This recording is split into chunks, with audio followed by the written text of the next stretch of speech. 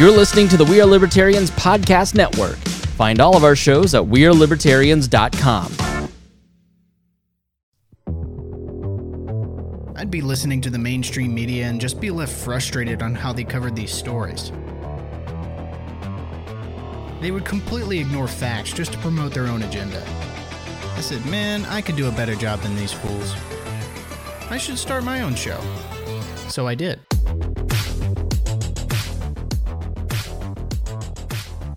Hello, and what is up, everybody? Welcome back to a brand new episode of Freedom Strips.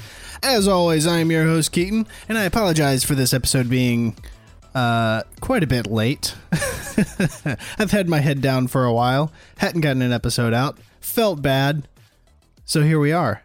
And boy, do we have a lot to talk about. There's been a lot of newsworthy stories that have come out within the last 2 weeks that we absolutely need to cover. Starting first off with Beto O'Rourke, if you haven't heard, has dropped out of the presidential race. Yeah, I know, it's such a surprise that running on gun confiscation and telling the American people, hell yes, we're going to go take your guns, isn't a winning strategy. Turns out that doesn't win over a whole lot of people. So let's go ahead and listen in to the audio that we have of the Beto supporters and gun grabbers everywhere reacting to this very tragic news. Hello, darkness, my old friend. I've come to talk with you again, because a vision softly creeping. Truly a tragic end to a campaign to what could only be compared to a dumpster fire slowly rolling into a fireworks stand. Just a horrible flaming mess that ended in what could be cause for celebration. So Beto O'Rourke is out in fantastic style. Who have you seen a campaign? I was listening to several different podcasts this week, and they were kind of talking over Beto, but it is true. The guy had enormous media attention when he first launched his presidential campaign. And for what reason? I'm not really sure. I mean, he ran a close Senate race in Texas, which I guess is kind of impressive on its face, I suppose. But this guy had enormous media attention, and the end result was this? This was the white Obama? This was the guy who campaigned on gun confiscation? And look, he even campaigned on he promised to have a woman vice president. He's like, absolutely, I'm going to have a woman vice president. Women need more voice in politics and in the world today. So absolutely, I'm going to select a woman vice president. There's no question. And I know Dave Smith over on Part of the Problem brought up a great question to that. A follow-up question being like, well, if women need more voice in politics and around the world, why are you running? Why would you absolutely choose a woman vice president? Why don't you just get out of her way? If that's so important. Why are you here by your own standards? It's a great question. Fantastic question. But we don't have to worry about that anymore because he is done. And it sounds like he's actually not going to run for re-election in the Senate either. But I wouldn't completely rule that out. He may be talked back into challenging Ted Cruz once again for the Senate. Who knows? Who knows? Let's go on to talk about another Democratic candidate with Elizabeth Warren. Elizabeth Warren was in the news because she finally released her health care plan, her Medicare for All plan. And what did it entail? Oh my God, we all know that this Medicare for All stuff, we've all seen the projections of Bernie's plan, trillions and trillions of dollars. What could Elizabeth Warren's plan cost? Estimated cost by her own campaign. What is her own campaign saying this thing is going to cost? Well, it turns out her own plan is going to cost roughly, from her own campaign's estimates, around $52 trillion. Yeah, that's actually a real number. So this is from the National Review. The title, Warren reveals $52 trillion Medicare for All plan and still claims no middle-class tax increase necessary to pay for it. She's still, I mean, in my last episode, I showed you the line that she gave during the Democratic debates where Bernie Sanders, at least he's front and forward saying, yeah, taxes are going to go up. That's how this works. You're going to have to pay for it more in taxes. That's how this is going to work. Warren refuses to say that middle class taxes are going to go up. So the start of the article says Senator Elizabeth Warren unveiled a Medicare for All plan on Friday that will cost nearly $52 trillion over the next 10 years, and she claims that it will not require any middle-class tax increases. The proposal would be funded by roughly $20 trillion in taxes on employers, financial transactions, and super wealthy corporations over the next decade. Existing federal and state spending would account for the remaining $30 trillion in costs. Quote, we don't need to raise taxes on the middle class by 1 penny to finance Medicare for all. Oh my God. When fully implemented, my approach to Medicare for all would mark one of the greatest federal expansions of the middle class wealth in our history. If Medicare for all can be financed without any new taxes on the middle class, and instead by asking giant corporations and the wealthy and the well-connected to pay their fair share, that's exactly what we should do. Warren would impose $9 trillion in new Medicare taxes on employers over the next decade, which she claims will replace what employers currently pay for employer health insurance. The plan includes supplemental employer Medicare contribution, another tax, on top of large corporations if the Medicare plan risks running out of funds. See, this is the thing, is Medicare right now as it stands is insolvent. It's running out of money. It's a system that is failing and running out of money, failing what it's supposed to do. And the answer is not... See, this is why government is not an effective system to run these types of markets. It's not an effective system at all, but especially if you start to get it involved in something like healthcare. What incentive does government have to get better? When you might be asking, well, I mean, of course they would want it to get better, right? Well, show me an example of a government program failing and then getting better over time.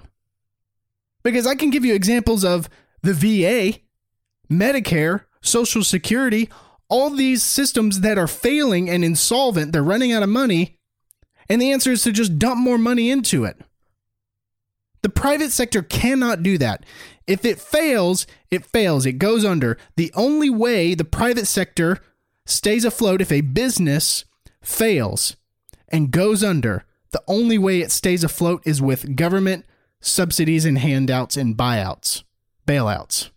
That's what happened in the crash in 2008. They bailed out the banks. All these people just bailing out these corporations that should have gone under because of the way they were running their business. Absolutely unbelievable. There is no way that you can have this type of system without a 60% tax hike, at least on the middle class. 60% at least. And then, of course, this is a government program, so prices are going to continue to go up. Name me a government program where the costs go down. So it's only going to get worse from here. $52 trillion. That's what Elizabeth Warren's campaign is saying that it will cost.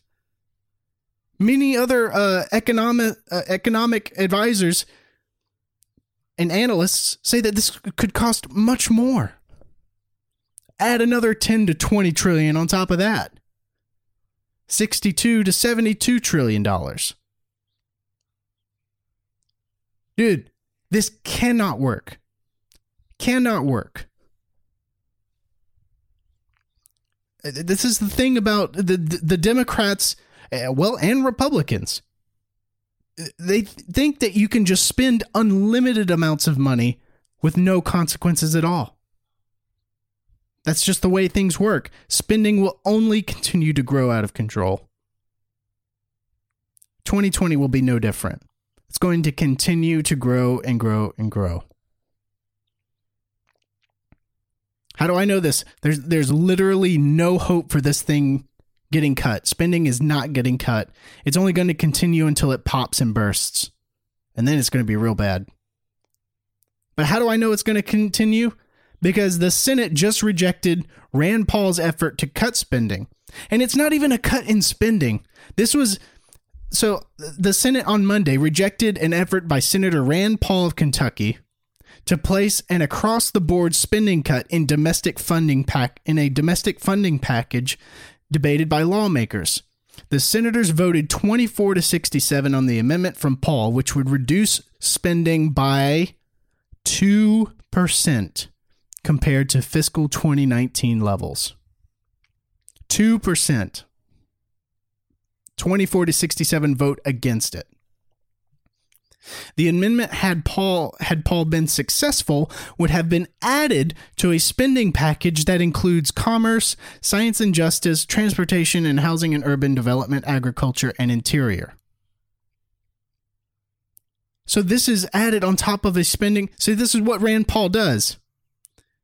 Okay, because these people keep voting for more and more spending, where he's just like, what Rand Paul will do is like, okay, I can't get him to stop spending, but what I can do is at least try and even the costs. Okay, so if you want to spend another $200 billion on something, we got to cut $200 billion of something.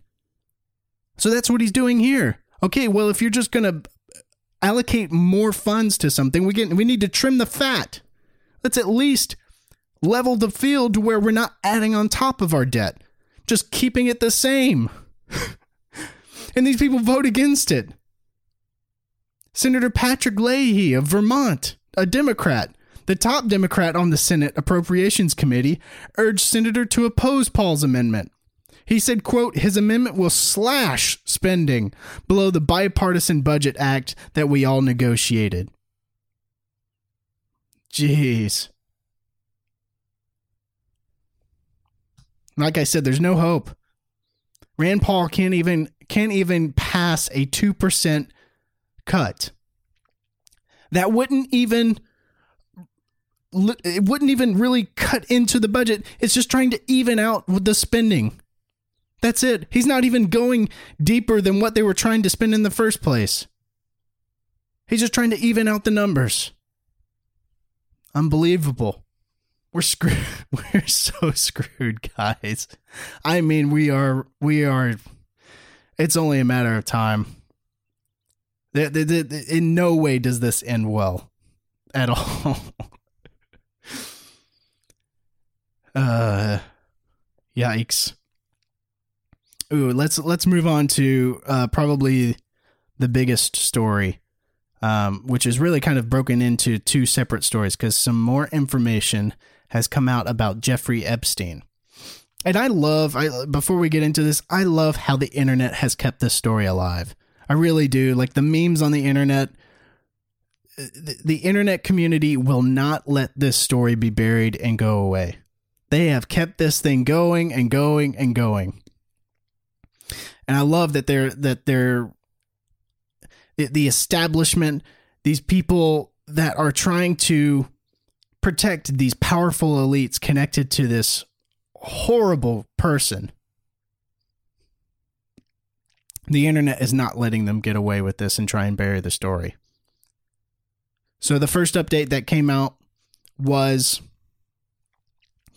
this is from Fox News here. Jeffrey Epstein's autopsy more consistent with homicidal strangulation than suicide, Dr. Michael Baden reveals. So I'm going to read a little bit of this article here. Something everyone's really speculated. There's no way in hell that this guy just hung himself. The body of disgraced moneyman and sex offender Jeffrey Epstein, who was found dead in his Manhattan federal prison cell in August, bore telltale signs of homicide despite an official ruling that he killed himself, a pioneering forensic pathologist revealed to Fox and Friends in an exclusive interview on Wednesday. The bombshell claimed by Dr. Michael Baden, a former New York City medical examiner who has worked on high-profile cases during a 5-decade medical career, is certain to reignite suspicions that surfaced immediately after Epstein, who was awaiting trial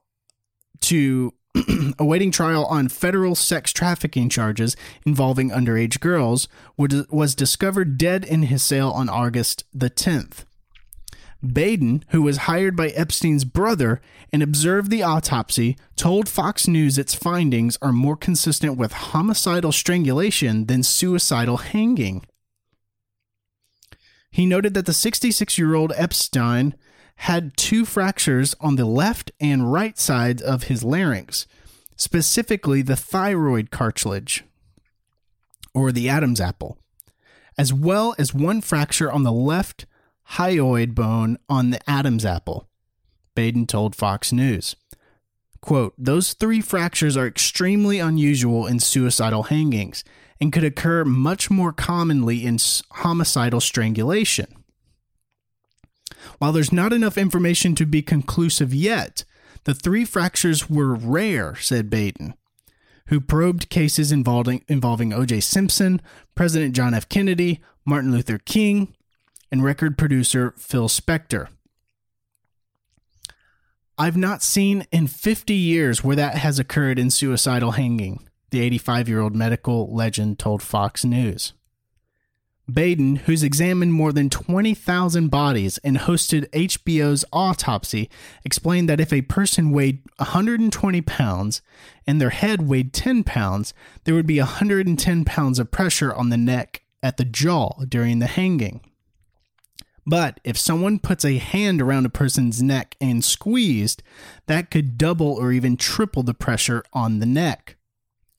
There were also signs of hemorrhages in Epstein's eyes that were common in homicidal strangulation and uncommon, though not unheard of, in suicidal hangings. See, I didn't even hear about the hemorrhages in his eyes, which is apparently more common in strangulation. See, all of this is coming out, guys. Listen to this. The medical examiner is even like, yeah, I don't know. The bones broken in his neck, the hemorrhages in his eyes, this looks more akin to homicidal strangulation.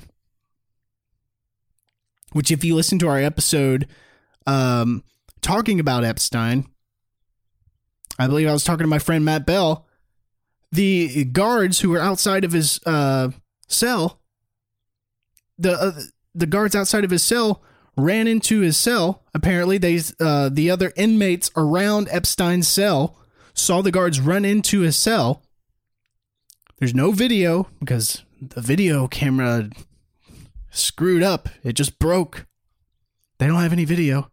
But they see the guards run into Epstein's cell, and they heard yelling and screaming. And they heard the guards yell, "Epstein, Epstein, Epstein, breathe, Epstein, breathe." Which many people were concluding that they were yelling these things and constantly yelling his name, constantly telling him to breathe, to cover up the signs of strangulation, to cover up any signs of him trying to yell for help. But that was the first story that came out. And this week, probably the biggest story that has broken in this so far, James O'Keefe with Project Veritas broke an insane story this week. Project Veritas has recordings of Good Morning America host Amy Robach saying on a hot mic that ABC buried the Epstein story all the way back in 2016, 3 years ago. They have her on a hot mic saying that they buried the Epstein story. Now, I'm going to play the Project Veritas video. You can find this on YouTube and listen to it for yourself. All very, very interesting stuff. And ABC is in hot water right now with this latest video leak. Just take a listen to this. It's a few minutes long, but my jaw dropped when I listened to this. And threatened us a million different ways. I've had the story for 3 years. I've had this interview with Virginia Roberts. We would not put it on the air. That's tape leaked to us by our latest network insider. This brave insider works at ABC News.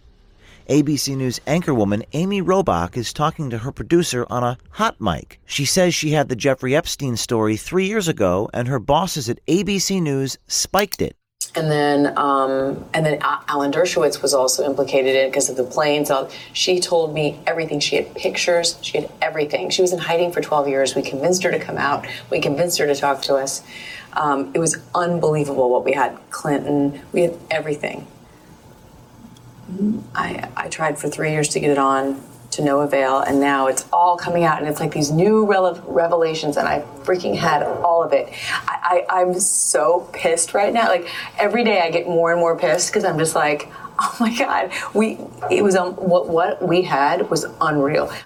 Our insider told us this tape was recorded earlier this year in late August, a day or so after this NPR report came out sharply criticizing ABC News for not broadcasting the Robach-Giuffre interview years ago. ABC has episodically covered the scandal, yet the interview was never broadcast, and Giuffre says she was never told why. Other women backing it up. Hey, yep. Brad Edwards, the attorney, 3 years ago, saying, there will come a day when we will realize Jeffrey Epstein was the most prolific pedophile this country has ever known. And I had it all 3 years ago. But the creepy thing is that we would make access to all of these high-profile people. Well, then I got a little concerned about why I couldn't get on. On the leaked insider tape, Amy Robach says she had the Jeffrey Epstein story 3 years prior, but her exclusive interview was shelved. Robach says in the leaked tape there was a lot of pressure from Buckingham Palace. According to NPR, the famed lawyer Alan Dershowitz also pressured the network to kill the story. Shortly before the interview was due to air, Harvard Emeritus Law Professor Alan Dershowitz called the network. He was also one of Epstein's lead defense attorneys. We wonder if the story was killed to protect the rich and powerful. It seems few were worried about protecting the women who may have been Jeffrey Epstein's victims. Remember, Epstein was still a free man 3 years ago. And just to be clear, the interview has still not aired. What is ABC News waiting for, or who are they still protecting? See, this is the thing, too, is this happened back in 2016, apparently, right? They had this Epstein story all the way back in 2016. What was happening in 2016? Oh, yeah, we had a giant presidential election with Hillary Clinton and Donald Trump. So why would ABC bury this story? Oh, maybe because of Epstein's connections to Clinton. Like she just said, we had everything. We had so much. We had Bill Clinton. We had all this information. That tells you everything you have to know. We already know that Hillary Clinton had the media in her pockets the whole time, fixing the election on the Democratic side and in the media. We know that from WikiLeaks, which we'll get into here in a little bit. But I do want to finish this video. Let's keep listening. She told me everything. She had pictures. She had everything. She was in hiding for 12 years. We convinced her to come out. We convinced her to talk to us. It was unbelievable what we had. Clinton. We had everything. Robach also has no doubt about what happened to Epstein when he finally was arrested and jailed. So do I think he was killed? 100%. Yes, I do. Because he made his whole living blackmailing people.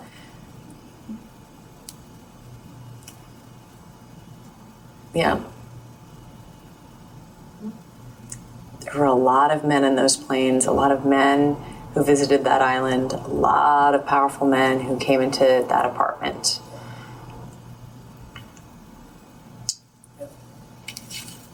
I mean, when I heard he was found dead, was Giselle selling his money? I knew immediately. And they made it seem as though he made that suicide attempt 2 weeks earlier, but his lawyers claimed that he was roughed up by his cellmate around the neck. That was all like to plant the seed, and then that's why I really believe it. Like, really believe it. The last of the leaked tape has Robach talking about alleged Epstein conspirator Ghislaine Maxwell and how she should be very careful.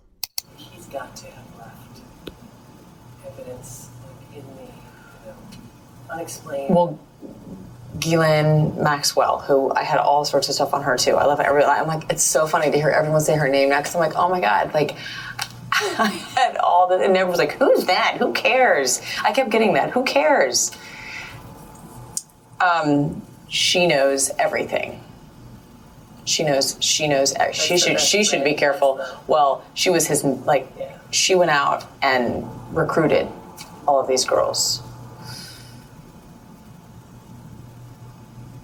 Stand by. She should watch her back. Because if she goes, I mean, I'd have like security guards all around me. The brave insider who leaked this tape to us does not know who at ABC News spiked the story, but someone at ABC does. Our question: who killed the Epstein story at ABC News and why? Well, I got a pretty good idea who, the president of ABC, certainly did it. But who told him to do it?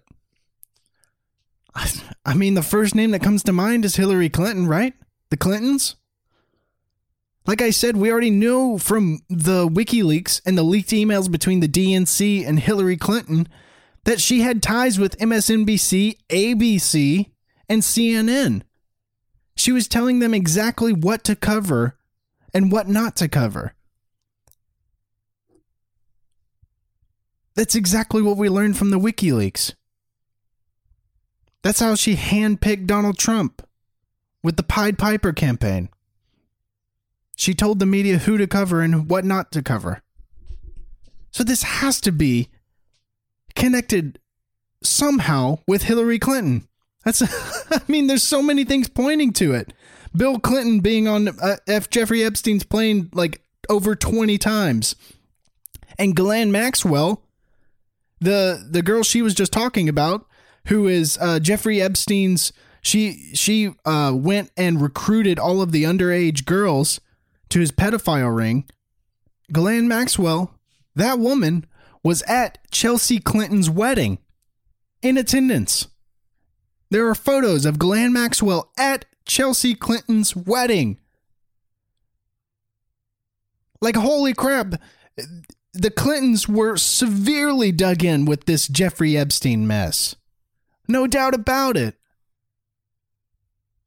So, of course, it makes sense that Amy Robach here at ABC starts to dig into this bombshell story and gets it spiked out of nowhere. And she's like, what is all this? Why is my story getting spiked? I had all of this 3 years ago in 2016. Why did it get spiked in 2016? Because you had a Clinton running for president. You had a media company tied to Hillary Clinton's campaign. Of course that story isn't going to come out. Of course. That is some wild stuff there. Wild stuff. And if it wasn't for WikiLeaks, we never would have known all about that mess with Hillary Clinton being tied to the media outlets and rigging the DNC primary and handpicking Donald Trump as their opponent. Absolutely insane. And then the intelligence agencies are severely going after people like Snowden, people like Julian Assange, the CIA and the NSA, FBI going after these people. For what? For exposing the truth?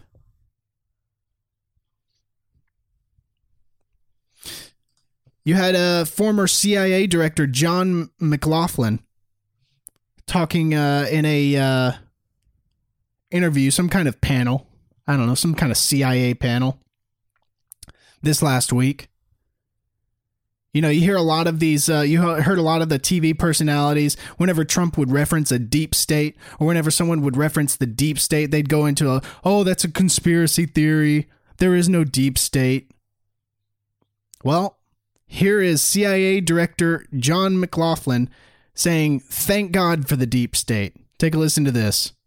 Intelligence anyway. But there is something unique. You'd have to agree that now totally. The impeachment inquiry is underway, sparked by a complaint from someone within the intelligence community. It feeds the president's concern and often used term about a deep state being there to take him out. Thank God for the deep state. I mean, I think, everyone here has seen this progression of diplomats and intelligence officers and White House people trooping up to Capitol Hill right now and saying, these are people who are doing their duty, who are responding to a higher call. It doesn't, well, think about it for a minute. With all of the people who knew what was going on here, it took an intelligence officer to step forward and say something about it, which was the trigger that then unleashed everything else. Now, why does that happen? What I tell American people why that happens is this is the institution in the U.S. government that, with all of its flaws, and it makes mistakes, is institutionally committed to objectivity and to telling the truth. It is one of the few institutions in Washington that is not in a chain of command that makes or implements policy. Its whole job is to speak the truth. It's engraved in marble in the lobby. Oh, well, it's engraved in marble, so it must be true. A former CIA director saying that the CIA is an institution committed to objectivity and telling the truth. He says that with a straight face. What kind of brain-dead function do you have to believe that? Of all the history of the CIA, to believe that they are an institution committed to objectivity and telling the truth. If you can rub two brain cells together, you know that that's not true.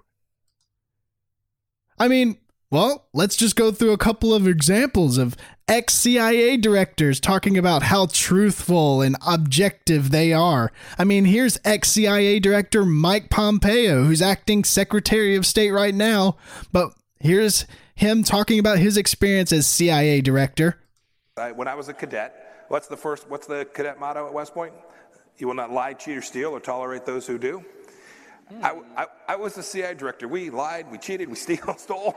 It was like we had entire training courses. Yeah, we lied, we cheated, we stole. We had entire training courses on that stuff. We were an institution committed to objectivity and telling the truth, right? Right? I mean, here's all the way back in 2013. Here's the NSA director, James Clapper, openly lying to Congress about the NSA collecting data on American citizens.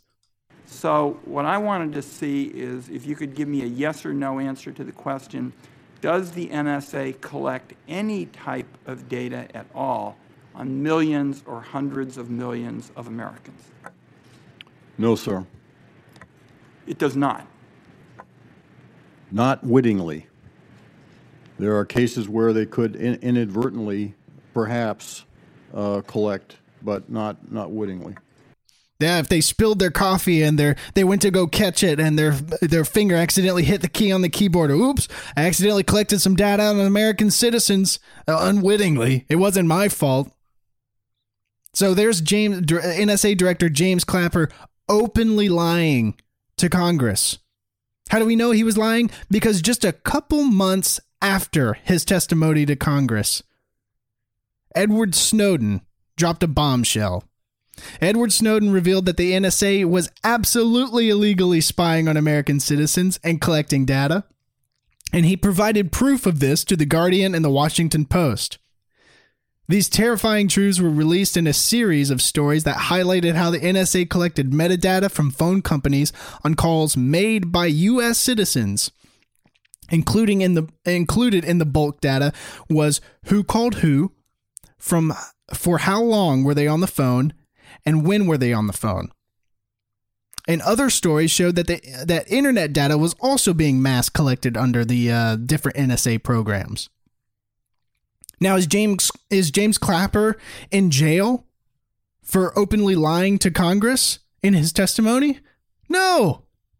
Of course he's not in jail. He's actually got a pretty sweet gig going on MSNBC and CNN peddling the Russiagate conspiracy. You may have seen him on those news sites, television shows, making his rounds the last couple of years. Of course he's not in prison for openly lying to... Man, unbelievable stuff. He openly lies about the crimes that his organization committed. Yet, where is Edward Snowden? He's hiding out in Russia because if he came to the States, they would essentially torture and kill the guy.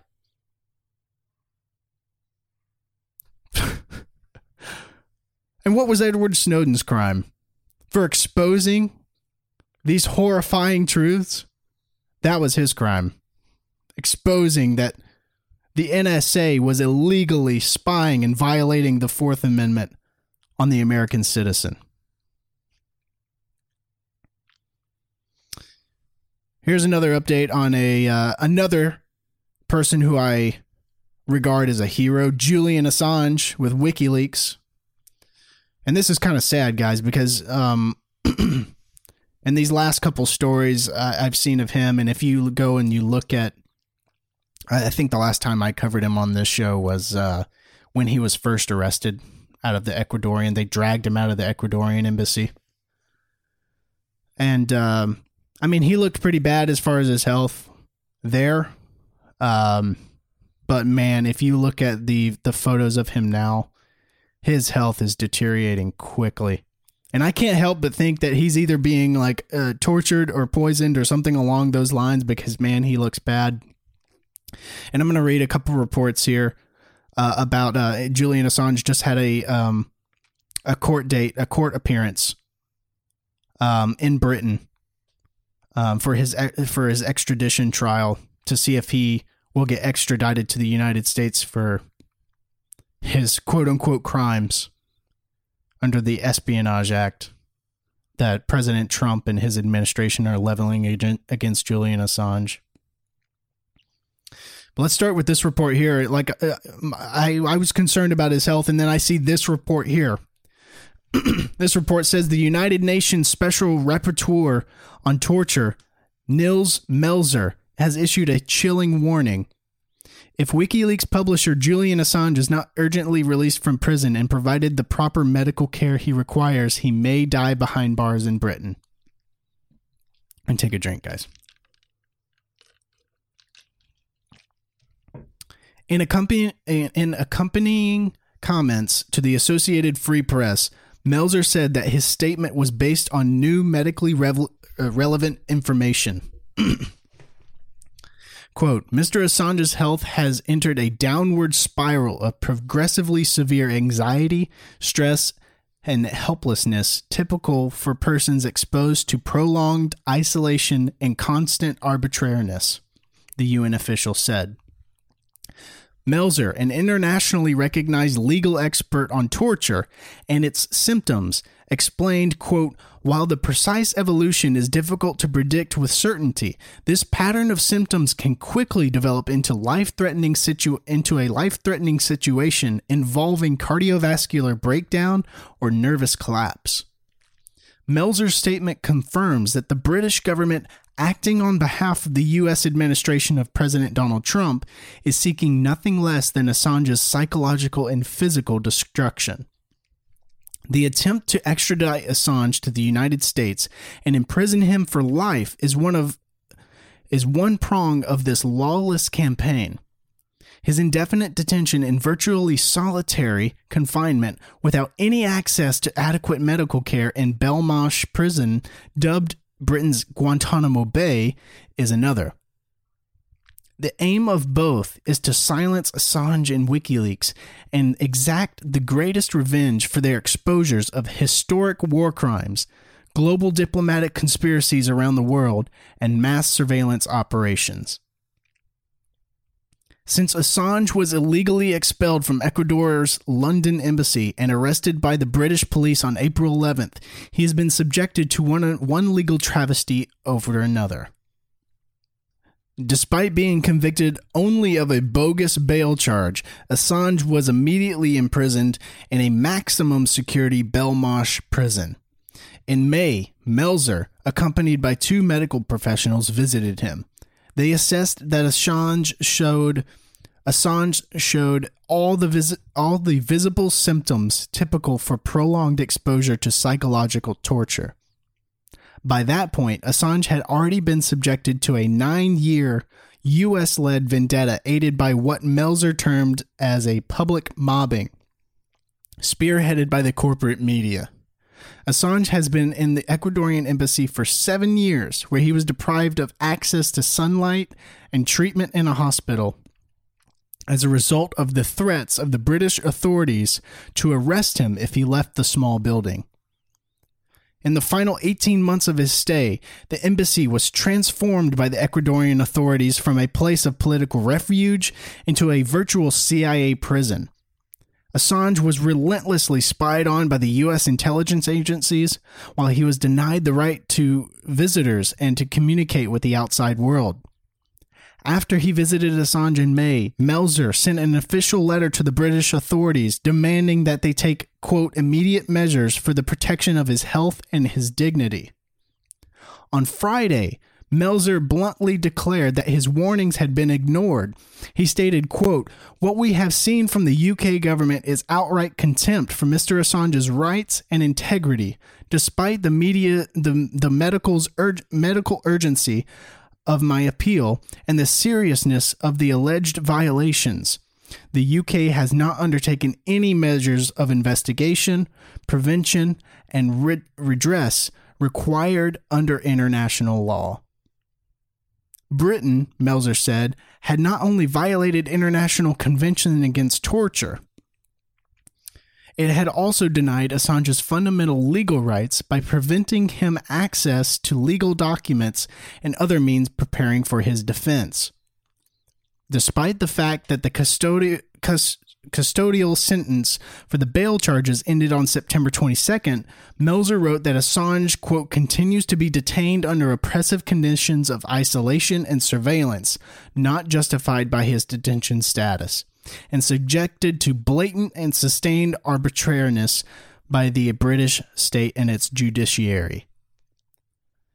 It's really bad, guys, and I'm gonna move on to another article about Julian Assange's appearance in court, and it's really sad to read about his appearance in court because he's obviously visibly and noticeably struggling with not only his physical health but his mental health as well.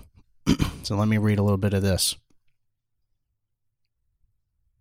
WikiLeaks founder Julian Assange appeared in court in London in hopes of delaying his U.S. extradition case. The judge told Assange he will not have any extra time to gather evidence to help his case, and the hearing will start in February as planned. Reports of the trial sounded grim. Assange was holding back tears when he spoke and told the court that he could not, quote, think properly. Assange was taken from the Ecuadorian embassy in April, charged with skipping bail, and sentenced to 50 weeks in Belmarsh prison. His sentence was up September 22nd, but a judge ordered him to remain in prison while he awaited his extradition trial. The U.S. wants to extradite Assange and charge him with 18 counts under the Espionage Act, which could total 175 years in prison. The allegation is that Assange helped former Army intelligence analyst and whistleblower Chelsea Manning break into a Pentagon computer. Manning was pardoned under President Obama, but now sits in jail for refusing to testify against WikiLeaks in front of a grand jury. See, this is another story that people don't know either. Chelsea Manning is sitting in a jail cell right now, I believe being fined around $1,000 a day because she refuses to testify against Julian Assange and WikiLeaks. So what does the U.S. government do? She refuses to testify against them, so she's just sitting in a jail cell, even though President Obama pardoned her. And what was her crime?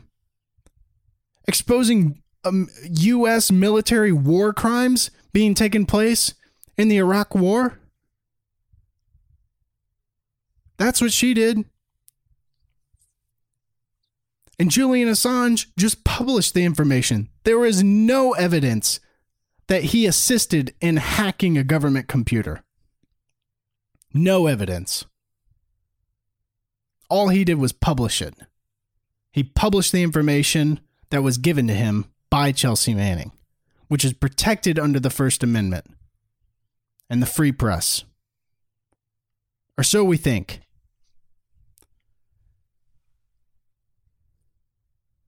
Assange was asked if he understood the events in the court, and that's when he said, "Not really. I can't think properly." Then he appeared to make his case the best he could.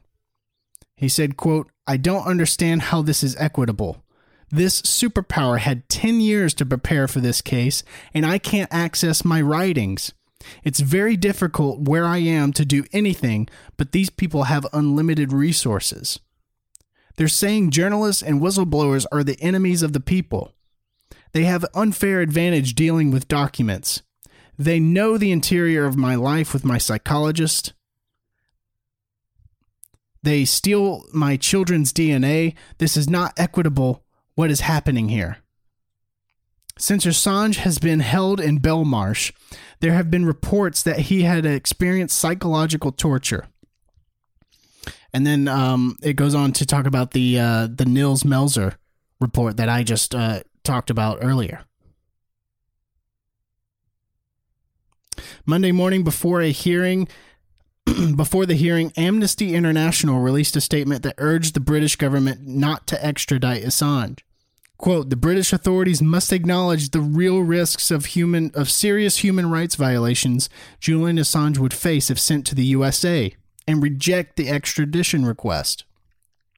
The UK must comply with the commitment it's already made that he would not be sent anywhere he could face torture or other ill treatment."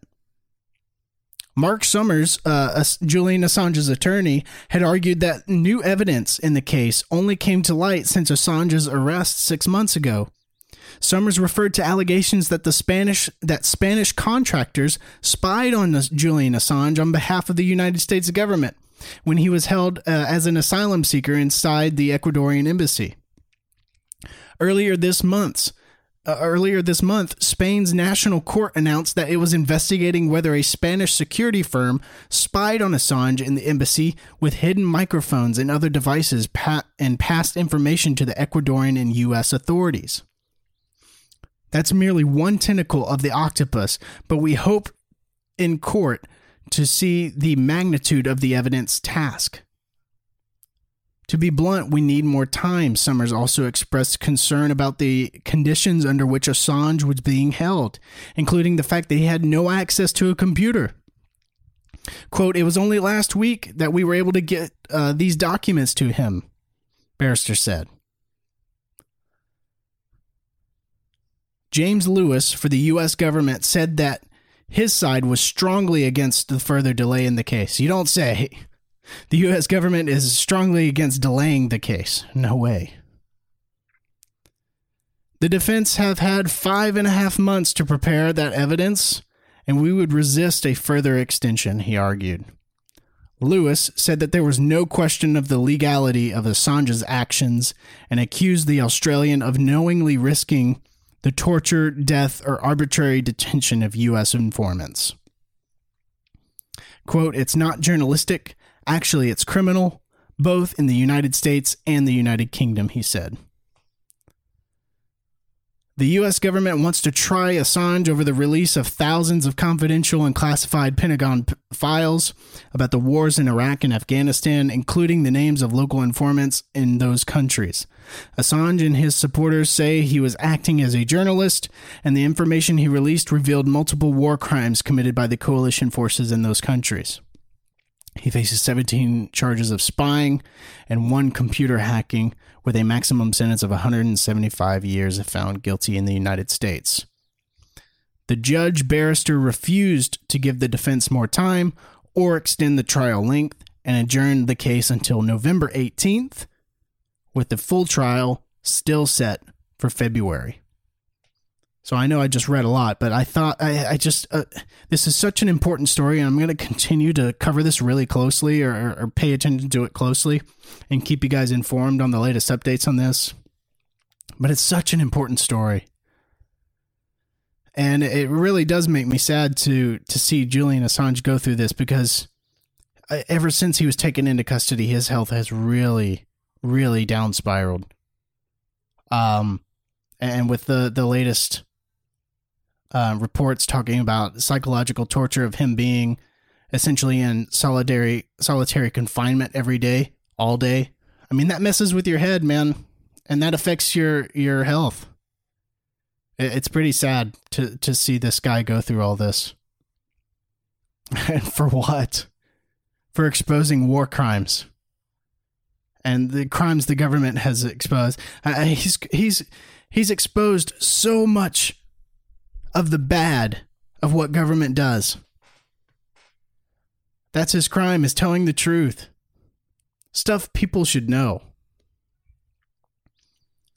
All right, let's go on to my last story of the episode. So, in my last episode, I covered the View.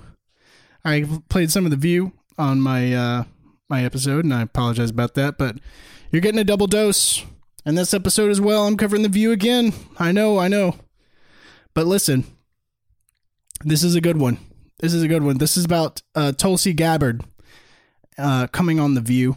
But to give a little bit of context here, on October the 21st, Joy Behar was talking about the Hillary accusations that Tulsi Gabbard was a Russian asset, right? And she called, first she's kind of peddled the talking point of, well, she didn't actually deny it. Well, she didn't actually say that, no, I'm not a Russian asset, so she must be a Russian asset. But she also called Tulsi Gabbard a useful idiot. Here, just listen to her go off on Tulsi Gabbard here. And she's announced her run for the presidency. She tweeted back and called Hillary a warmonger. Mm-hmm. Okay, so that does not do anything for me. She hasn't denied it. She hasn't said anything in her tweets. How dare you? That's outrageous. Of course I'm not. She didn't say that. Mm-hmm. No. She's just going after Hillary. Mm-hmm. And like you said, Hillary was right about almost everything. She's been exonerated with that nonsense. I mean, just that on its head. Well, and Hillary was right about everything. God, this lady is so brainwashed. Good Lord. Hillary was right about everything? She was certainly right about the Iraq War. She was certainly right about invading and toppling Gaddafi in Libya. She was certainly right about Benghazi. She was very right about the civil war in Syria. And she was most definitely right about being the president of the United States. That they pulled about her server already. So, and this idea that she's doing this to get back in the race, that she said that also, Tulsi. I don't buy that either. I don't think Hillary wants to go through it again.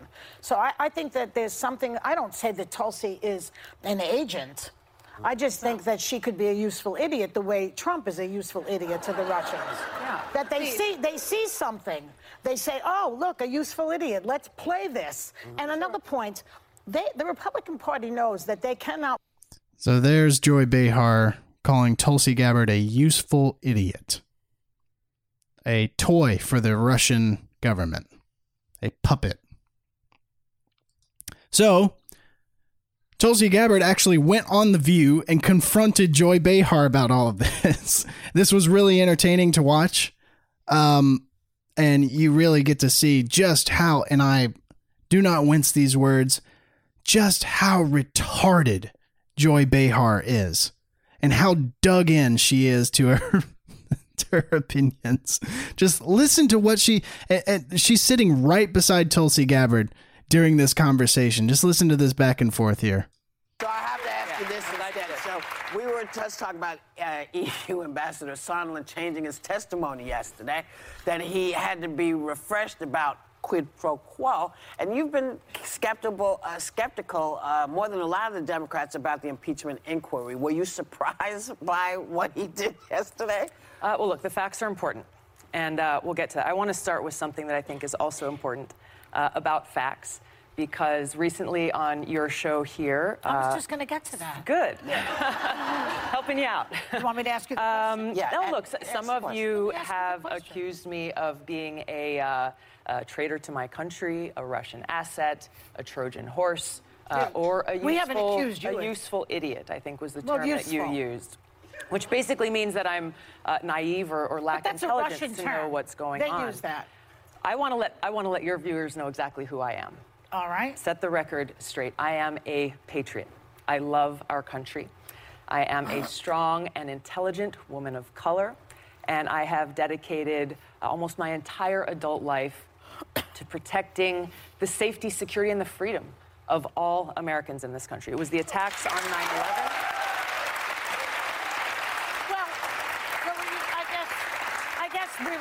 We're getting a little bit far ahead of ourselves, but Franklin Graham finds you refreshing. He doesn't find me refreshing. Richard Spencer, the white nationalist leader, says he could vote for you. Joy, this is why... I mean, you're on Tucker Carlson at least 10 times. Why don't you go on Chris Wallace's show? This is why I'm here, because you and other people continue to spread these innuendos that have nothing to do with who I am. Well, Hillary Clinton started it, and then you shot back at her, boy. You called her the queen of warmongers. You doubled down, unfortunately, you doubled down on the baseless accusations that she made that strikes at the core of who I am. I'm a soldier. Because of the attacks on 9/11, I enlisted in the military to go after and defeat and destroy the evil that visited us on that day. I've served now for over 16 years, deployed twice to the Middle East during the height of the war, where every single day I saw firsthand the terribly high human cost. That's why I ran for Congress. We actually have the clip of Hillary Clinton, just to put this in context of what we're talking about. Let's take a look at that. I'm not making any predictions, but I think they've got their eye on somebody who's currently in the Democratic primary and are grooming her to be the third-party candidate. She's the favorite of the Russians. They have a bunch of, sites and bots and other ways of supporting her so far. That's assuming Jill Stein will give it up, which she might not, because she's also a Russian asset. So really? I mean, this is outrageous. This is outrageous and offensive on so many levels. I've served as a member of Congress now for almost 7 years, receiving high-level national security and intelligence briefings, serving on the Foreign Affairs Committee, the Armed Services Committee, the Homeland Security Committee, working to ensure the safety and security of the people of this country. This is why I'm running for president, to continue that commitment of service. So are you surprised, though, that when people see bots and things and all the things that we've sort of been seeing heading your way, that people have these questions? Because she's not the only one. Hillary, I don't think, is the only one. So what she's saying is she feels they are grooming you. You're saying nobody's grooming me. I'm doing what I'm doing because I'm a soldier and a patriot. It's offensive to me as a soldier, as an American, as a member of Congress, as a veteran, and frankly, as a woman, to be so demeaned in such a way. But you called her the personification of rock. So demeaned She's a woman in such a way. Well, I'm pointing to the fact that she has continued this legacy of being the world's police around the world, that has waged wars costing the lives of thousands of my brothers and sisters in uniform. I'm speaking out against that, and What's your evidence of that? To change. Well, can I? Are you serious? What's your evidence of that? What? I served in the war in Iraq. Not you, her. You're saying that she's exactly. She's a warmonger. I served in the war in Iraq. Yeah. She championed She championed a regime change war Did you not in believe Libya. in that war? I believe the lies that were told to us.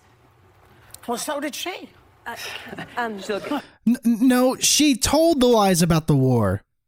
You dense idiot. Hillary Clinton didn't believe the lies about the Iraq war. She was there peddling them. It is indisputable. It is indisputable to say anything other than the fact let me just close this out, that Hillary Clinton throughout her career has led with a foreign policy of interventionism and being the world's police, going and toppling dictators in other countries that has caused such destruction and loss of life. I'm against that. I'm running for president to change that. Rather than actually debate me on the issues, she and others are resorting to these smear tactic campaigns, seeking to undermine me, smear my character, and sending a message to anyone who dissents. Toe the line, or you too will be smeared. Yeah, that's absolutely right. Absolutely right. This is how the Democratic Party, and really this goes across party lines, by the way. This is how you treat people who are against war, even war veterans.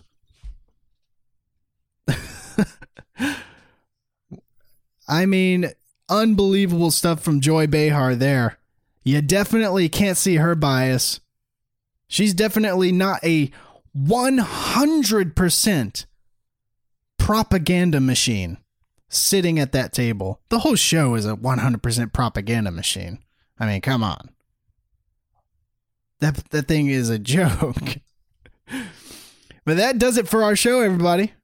If you did enjoy the show, be sure to give us a rating. We're located on Spotify, Apple Podcasts, anywhere you can find podcasts. We'll see you on the next episode, everybody. Peace.